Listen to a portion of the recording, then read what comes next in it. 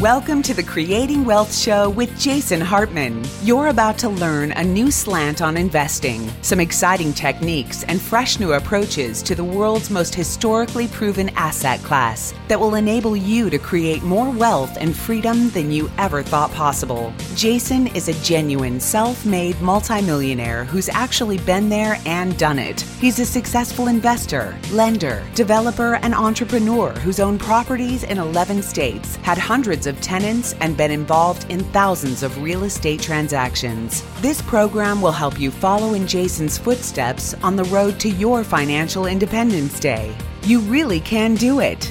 And now, here's your host, Jason Hartman, with the complete solution for real estate investors.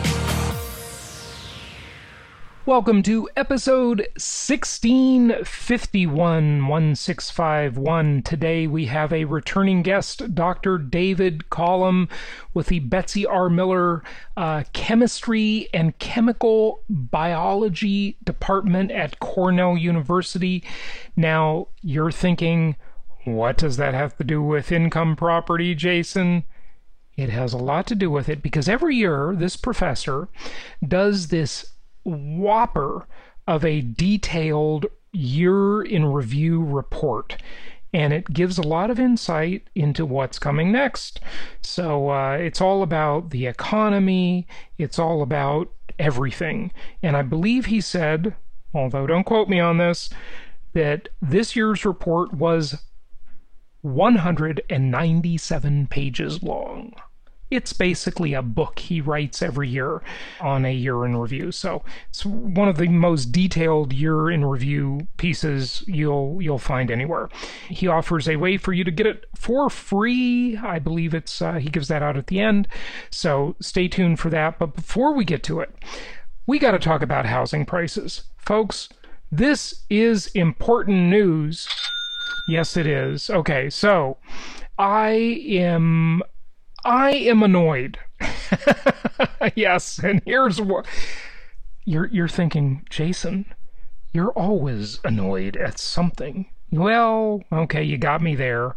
I do get annoyed at stuff, but hey, constructive discontent is what creates progress. It's what moves the world forward. Yes, so I've got constructive discontent. Here's my constructive discontent today. You know, sometimes does it ever feel like you just can't win? One particular person is annoying me. So he goes around, I got my YouTube videos out there and such, and he makes these comments like, you know, you're a permabull. You're always promoting housing. You're talking your book. All this crapola. This guy is clueless. Here is the reality of the situation that I tried to explain to this gentleman. The reality of the situation is that as much as we love all of you investors, all of you buyers, and we love you, believe me, we love you, but we have two types of clients. We have buyer clients and we have seller clients, right? And guess what? Do you know which one we need more of right now? You guessed it. We need more seller clients. So, if I were talking my book, here's what I would say. I would say, now is the time to sell because the housing market is gonna crash. Things are in decline. It's all messed up. You better sell properties today or else. Yeah, that would be talking my book. Because then, guess what we would have? We would have more inventory for all of the investor buyers who want to scoop up these properties. But the shortage we have is the inventory shortage. So I'm just telling you like it is, folks. Pretty much everything right now is looking like prices are going to continue to increase, like the housing market is going to continue booming, which, by the way, I don't even care. Remember, We invest in a multi-dimensional asset class. This is why we love income properties. We're not in it for the appreciation. The appreciation, yeah, it's the frosting on the cake. If it comes, I can spend it as well as the next guy. But who cares? We invest for yield. We invest for cash flow. That is the sign of an investor. Guess what the appreciation person is? They are a gambler. They are a speculator. They are not an investor. Remember the Jason Hartman definition of an investment. If it doesn't produce income, it is not an investment. It is only a mere speculation. Because that's what speculating is. It's looking for capital appreciation, and investing is looking for cash flow. That's what we like, cash flow. That good old-fashioned yield, we just love it, love it, love it. Yield outdoes risky speculative appreciation any day of the week. Now, if that appreciation comes, hey, wonderful. But we just like the yield because that's very reliable. Appreciation is not very reliable. But that said, I'm predicting that we're going to have more appreciation. I am bullish, for the next year or so. All right? It's looking pretty good. Now, granted, something weird could happen. There could be some major event. Of course, that's always possible. But housing is actually quite affordable because we look at the mortgage payment to measure affordability, not the price of the property. And guess what? We adjust for inflation, so we're talking real dollar prices adjusted for inflation, not nominal dollar prices, where all of the morons that you listen to on TV are saying, well, housing prices are so high now, and they're higher than they were in 2006, and guess what happened right after that? We had the Great Recession. Yeah, I know. I was there. I've been doing this for decades, longer than pretty much any podcaster out there that you're listening to. Maybe not. I haven't checked that. Don't quote me on that, but I'm pretty sure it's true. Because all the ones I know of, they started in 2012. Maybe they started in like 2005. Maybe they lie about when they started. I know one of those, and I will not mention his name because, well, he's a weasel. What can I tell you? Weasel, weasel, weasel. The guy lies. He lies as like a business plan. It's funny. Ay. What are we going to do? Well, look, don't take it from me. Take it from, well, I don't necessarily want to say this is a credible source. Yeah, I do, actually. This is from Reuters and CNBC. Now, the CNBC distinction here I want to make is this. When you're looking at a report like the one I'm about to share with you before we get to our guest, this is reliable, okay?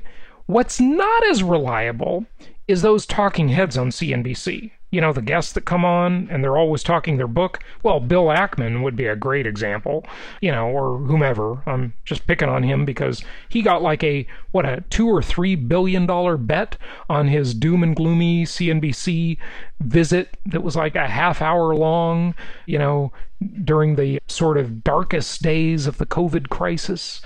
And he was talking his book and he made a fortune doing that, let me tell you. It really worked. Okay, but this report says U.S. housing starts fell. They fell more than expected in January amid soaring lumber prices. Am I overdoing it on the sound effects yet? Maybe. Toward the end of the day here, I get a little punchy and I just gotta amuse myself. So thank you for letting me amuse myself. All right, so soaring lumber prices causing a decline in housing starts. Remember, I taught you 17, 18 years ago about packaged commodities investing. And these ingredients of the house, lumber and all the other ingredients, have been really in short supply, rising prices, and it is causing additional shortages in the overall packaged commodities final product, or assembled commodities final product, the house that people want to buy or invest in or live in, right? Okay. The report says U.S. home building fell more than expected in January amid soaring lumber prices. Though a surge in permits for future construction suggested the housing market remains supported by lean inventories, and historically low mortgage rates. Housing starts decreased by 6% to a seasonally adjusted annual rate of 1.580 million units last month, the Commerce Department said on Thursday. Economists polled by Reuters, is that Reuters or Reuters? I think it's Reuters. That's what I say. Had forecast would drop to a rate of 1.658 million units in January. Home building fell 2.3% on a year-over-year basis. Folks, this is the worst time for home building to decline because there is a massive structural shortage. Okay? So, yeah. This is what we're dealing with here, folks. So if you don't think there is going to be additional upward pressure on prices, well, then maybe, and you know what? It's not you. It's not you, because you get it. You're listening to the show. You know what's going on. You are the well-informed investor. But you have those family members and those friends, like our friend George says, your friend and family member Fred, right? That dumb guy, right, in your family. That guy is clueless. And you need to tell him to stop smoking that funny stuff because he's missing out. He's missing out. He's always got a reason. Everything's going to fall apart. You know, Peter Schiff is the same way. Okay. Softwood lumber prices jumped a record. You ready for this? Oh my God. Are you ready for this? Are you ready for this? I just want you to make sure you're ready for this. Just think about this for a moment. Softwood lumber prices jumped a record. Yes. Dun dun. They jumped a record 73% on a year-over-year basis in January. Now, look, folks, we reported on this. Our client who is in the lumber business, who's investing with us, he came on the show and reported to you directly. We appreciated that. And guess what? There was an initial huge spike in these lumber prices because the mills were shut down due to the overreaction to COVID-1984, right? But then they came back online and that dissipated and the prices dropped a little bit and they normalized. But now we're way past that. We're talking January. These are the January statistics. So we're a year into this COVID-1984 thing now. Okay? And we have a 73% increase in lumber prices. Tell me how housing prices are going to decline when there is a shortage, there are record low interest rates, when the mortgage payment adjusted for inflation, prices, and interest rates is cheaper than it was 15 years ago, give or take. It's not exact. Don't quote me on it. Approximately 15 years ago. Okay? And the ingredients, the packaged commodities that are the ingredients of the house are soaring in price and there are shortages and builders can't build as much as they want to meet demand because of these shortages of the ingredients. Look, if you want to bake a cake, you got to have the ingredients first. If you're missing ingredients, you ain't gonna bake the cake. And guess what? If you got a bunch of people lining up out the door that want to buy cakes, you can't meet the demand for the cake if you don't have the ingredients to make the cake. Home builders have the same exact problem. So tell me how prices are going to decline. I'm listening. Yeah, here we go. I'm listening. Come on. Someone tell me. Go to jasonhartman.com/ask and tell me how the market is going to crash. jasonhartman.com/ask. I want to hear. Tell me. Do I have a blind spot here? Everything is indicating that there is a good reason to be bullish on this market for quite a while. Yeah, I heard all the forbearance and the mortgage delinquencies. Well, guess what? I just read a report this morning. Mortgage delinquencies are down. The forbearance, big deal. That's like the deal of a century, the forbearance thing. But don't do it if you want to be buying properties, because they're not going to make you a new loan. But the forbearance thing is a rockin' good deal. Okay, for someone who doesn't want to invest or buy, getting into a forbearance program, they're just going to tack those payments onto the end of the loan. I'll take that deal all day long. It sounds good to me.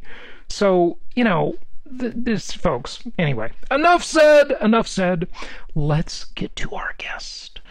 Let's hear what David has to say, because he is not so optimistic. I'm just going to warn you.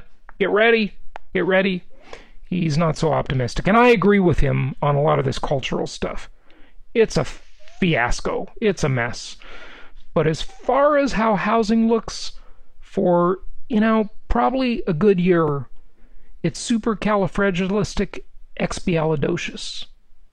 And I can't remember what that actually means, but I think it's good. Okay, without further ado, here's our guest. Let's look at a year in review. It's my pleasure to welcome David Collum back to the show. He's been on a few times, and every year he does this amazing amount of research for his year in review. This year, it's about 190 pages long. He is a Betty R. Miller Professor of Chemistry and Chemical Biology at Cornell University. He's an intellectual. He researches stuff deeply. And one of the things I said to him before we started today is this year, or last year, I guess, there is no shortage of content. David, welcome back. How are you? Yeah, I'm glad to be back. Looking forward to it. No shortage of content, right? No shortage of content. Yeah, some of it's appalling, but it is appalling. It really is. So just give us your big take, Dave, and tell us what you really spent maybe the most time on or wrote the most about. Well, the two things I labored the most over and had the most difficulty with turned out to be the COVID and the election, because everyone was sequestered. And I try to write about things people were not thinking about, maybe missing the plot line on. And every basement, every house in the country had an epidemiologist, virologist combo expert who were convinced they understood what they were seeing. And so how do you write about that? I found 2020 to be a particularly bleak year, not from the perspective of the COVID per se, but just social trends and of course financial trends, because I think the Fed's sending us towards the precipice. Okay, so let's talk about the financial stuff first. We've never seen more currency creation ever than we did last year, and we're about to see a lot more. And, Jerome Powell just doesn't seem concerned. It's like that. It's sort of before they wanted to come at the money creation sort of from an angle, right? But now it's like the gloves are off. It's just, we're going to just stimulate as much as we need to. We don't care. We're in this environment of these insanely low negative interest rates. I mean, in real terms, they're negative interest rates. This is a dysfunctional mess, isn't it? Well, it certainly is. I think it was Kevin Warsh who said that it would have been nice if we had entered this COVID crisis without having treated every day in the last 10 years as an emergency. So we basically entered this crisis already in a world of trouble. We had a massive corporate debt bubble. And in theory, people always talk about a correction, like the March correction. To technically call it a correction, you have to correct something, and it corrected absolutely nothing. And so we have more debt. We have people are in more trouble. The economy is weaker. The word stimulus is a euphemism for sort of a hyper monetary policy. It doesn't stimulate anything. This year was tricky because it's not like you could tell people they're not allowed to work and then say, and we're not going to compensate you for sitting at home. So it was just a humanitarian effort to print money this year. But I don't see a way out of this one. We've created massive amounts of additional debt. We've got markets that are, I think it was Druckenmiller the other day said they're crazier than he's ever seen in his life. And this guy's been around for a half a century. And you got Jeremy Grantham saying for 3 years, he said we're in a bubble, but it's not over. Now he's saying it's over. So he doesn't mean it's like today, but he sees it. He sees all the symptoms of the very, very end of a bubble phase. And this bubble is based on a pathetically bad story. This is not a euphoric technological revolution. It's not like Japan pretending to change the world or take over the world. The story is the Fed won't let the markets drop. That's a really stupid bubble. So the question is, what do you mean when you say bubble? That word is used a lot. Like, what does that mean to people watching and listening to us when you say bubble? Okay, well, there's degrees of bubble.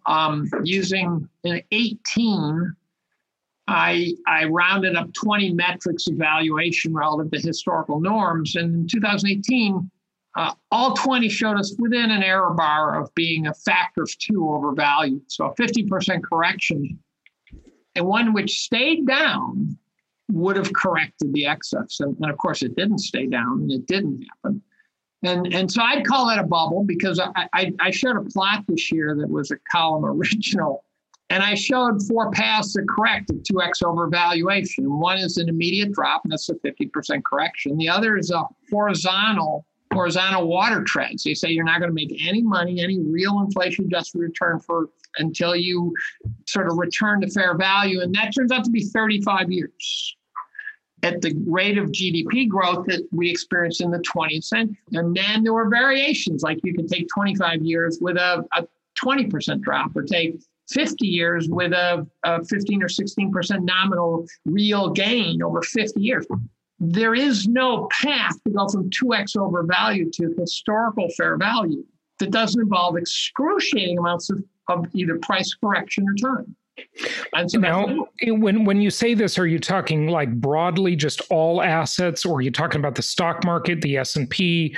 What do you mean? Well, the stock market in general, but the bond market's the most overvalued bond market in history. We're something like 5,000-year lows, whatever that means, right? Heaven only knows what the Sumerians were charging, but bonds are so profoundly overpriced that you essentially can't make money. Now, if you're a bond trader, you can, because you can make money, going playing blackjack in Vegas too. But if you buy standard issue treasuries or standard issue safe assets, inflation adjusted, you're guaranteed to lose. I think the 30 years at 1.9%. I guarantee you inflation is not at 1.9%.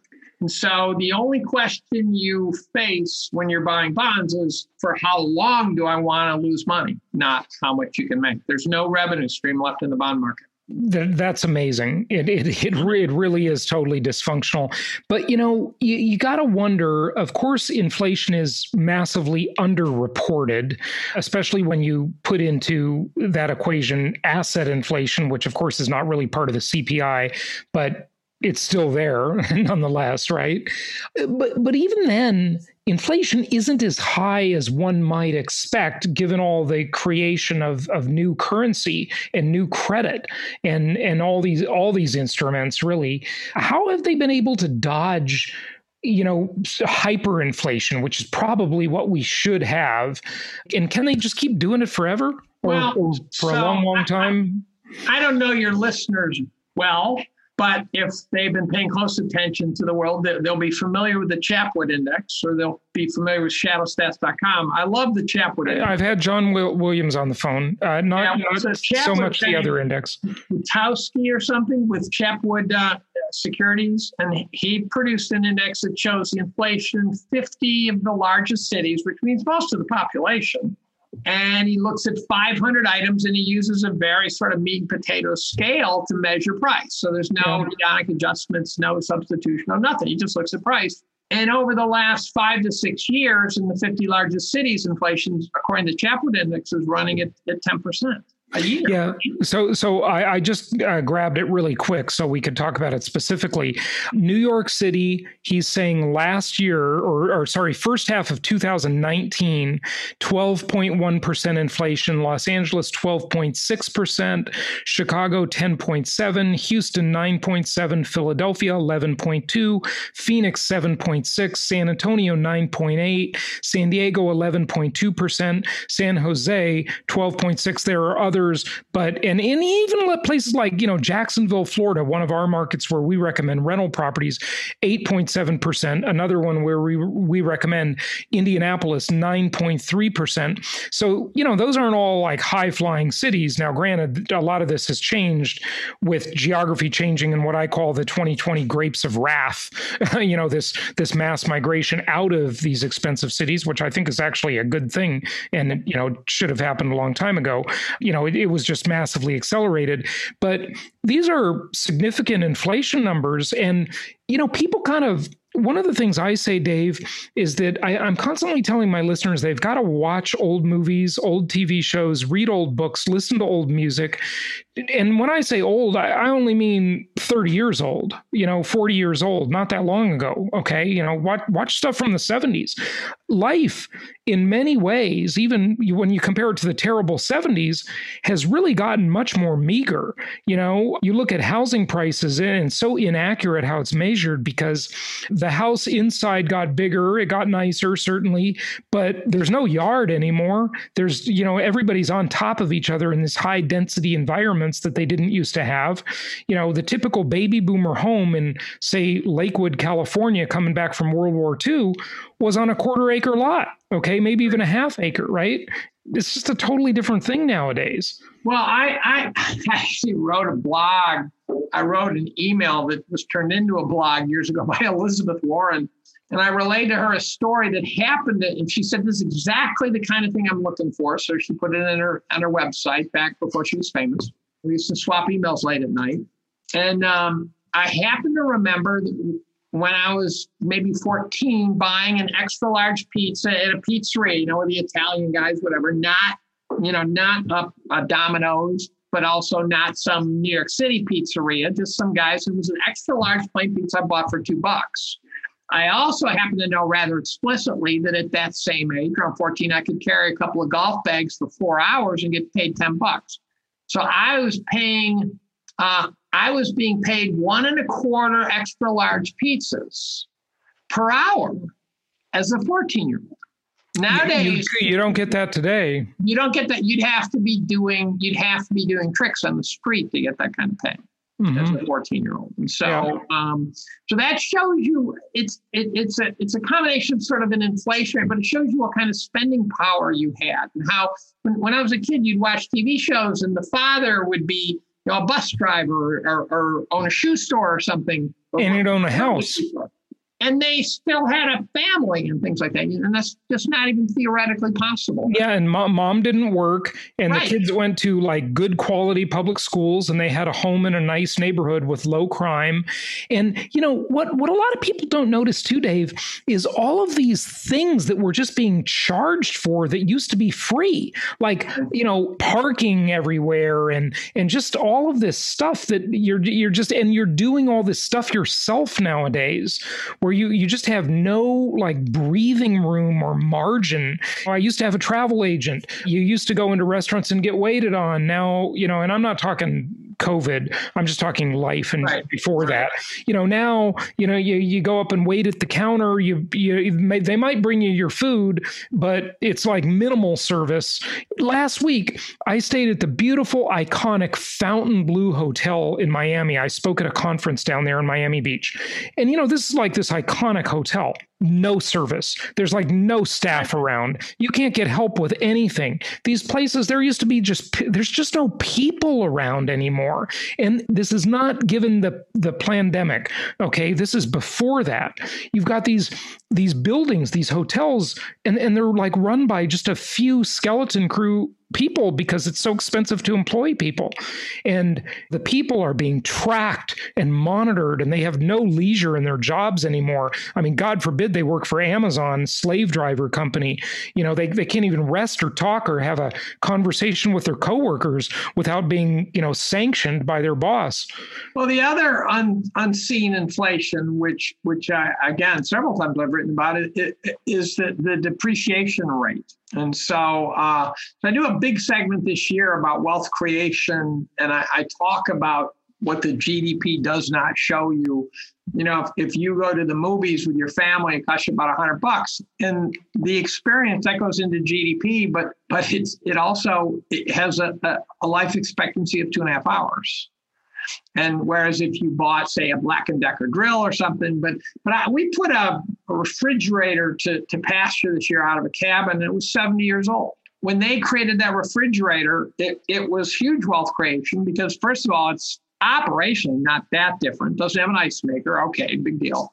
But it lasted 70 years. And so I reintroduced the idea of using what's called NDP, or net domestic product. And that's the cost of something minus the depreciation. And so we've got huge depreciation rates. And to me, those are what do you mean? Are you just saying that products are built to have obsolescence sooner? They're not built to last like they used to be? Is that right? They're absolutely built not to last. So I have a dishwasher in my house, which was built in '89. And the woman who cleans the house says, yeah, that's probably the original. So that dishwasher has been banging around for 31 years. If I bought a replacement, it would still clean the dishes about the same, and it would last about 7 years is the estimate. So to compare those two dishwashers, the economists like to say, well, the new one has all these buttons and gadgets. Who cares? I just need something to squirt the dishes with a lot of water. But you have to account for the fact that I get out of the first dishwasher 4, 5, maybe 10 times the amount of usage. And that's inflationary. If the automatic window in your car breaks, it's a 50-cent piece of plastic, but you're going to end up spending $500 to replace the unit required. So the repairs, how many things do you break that you can repair? That's huge depreciation rates. So accelerated depreciation is a massive and hidden inflation in everything we buy. And a great example, here's one for you, your cell phone. It's a miracle of modern technology, right? How can you possibly talk about the inflationary effects of the cell phone? Well, first and foremost, you have to buy one every couple of years. They go out of date. I couldn't use Audible on my old cell phone. I had to buy a new one to get Audible.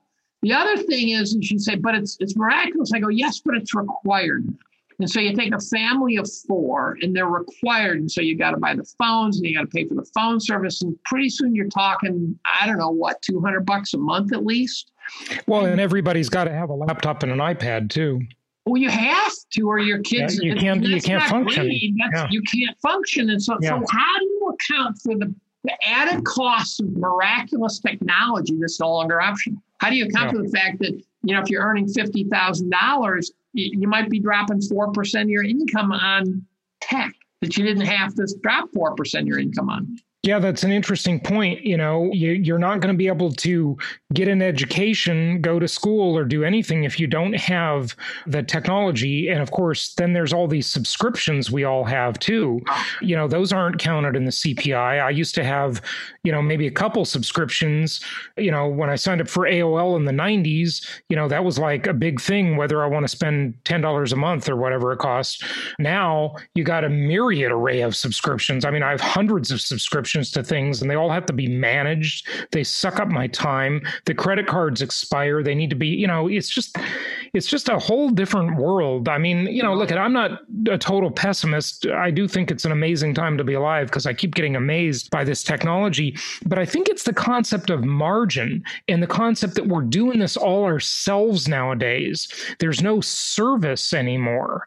I don't know how, Dave, what is it that tech companies are excused from answering the phone. I'm trying to get a third credit card because I want to have one card that I do just auto payments on. Mm-hmm. Yeah, that's a good idea. So I can see what I'm being pinged on every month much more easily. Right. And I'm having so much trouble. And I'm going to the same card company. So I've got 2 credit cards and they're making me jump through hoops. I'm going, dudes, you already gave me 2 cards. Give me a third card. It's just everything's run by a stupid algorithm, So I don't know. I asked the question, what the tech company, I've got a big section on this wealth creation idea. And I asked the question, what do these silicon-based Goliaths do compared to their carbon-based Goliaths, ExxonMobil, US Steel, things like that?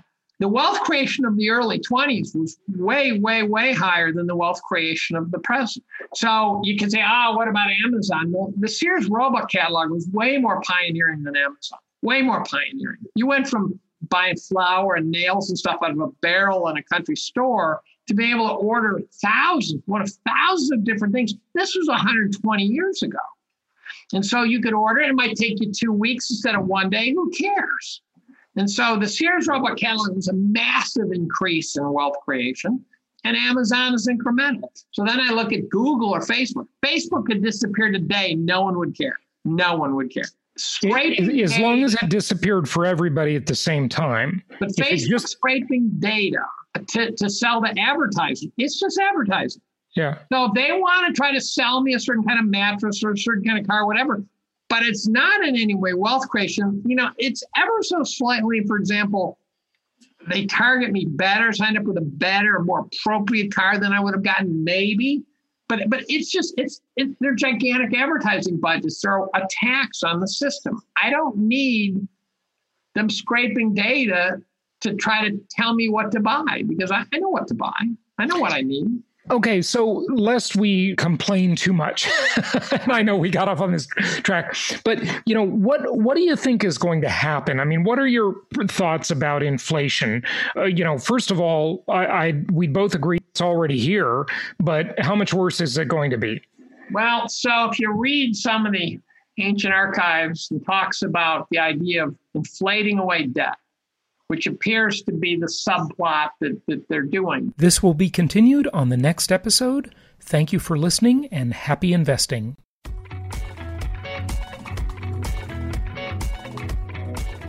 Thank you so much for listening. Please be sure to subscribe so that you don't miss any episodes. Be sure to check out the show's specific website and our general website, hartmanmedia.com, for appropriate disclaimers and terms of service.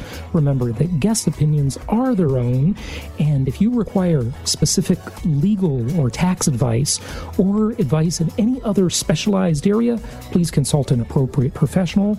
And we also very much appreciate you reviewing the show. Please go to iTunes or Stitcher Radio or whatever platform you're using and write a review for the show. We would very much appreciate that. And be sure to make it official and subscribe so you do not miss any episodes. We look forward to seeing you on the next episode.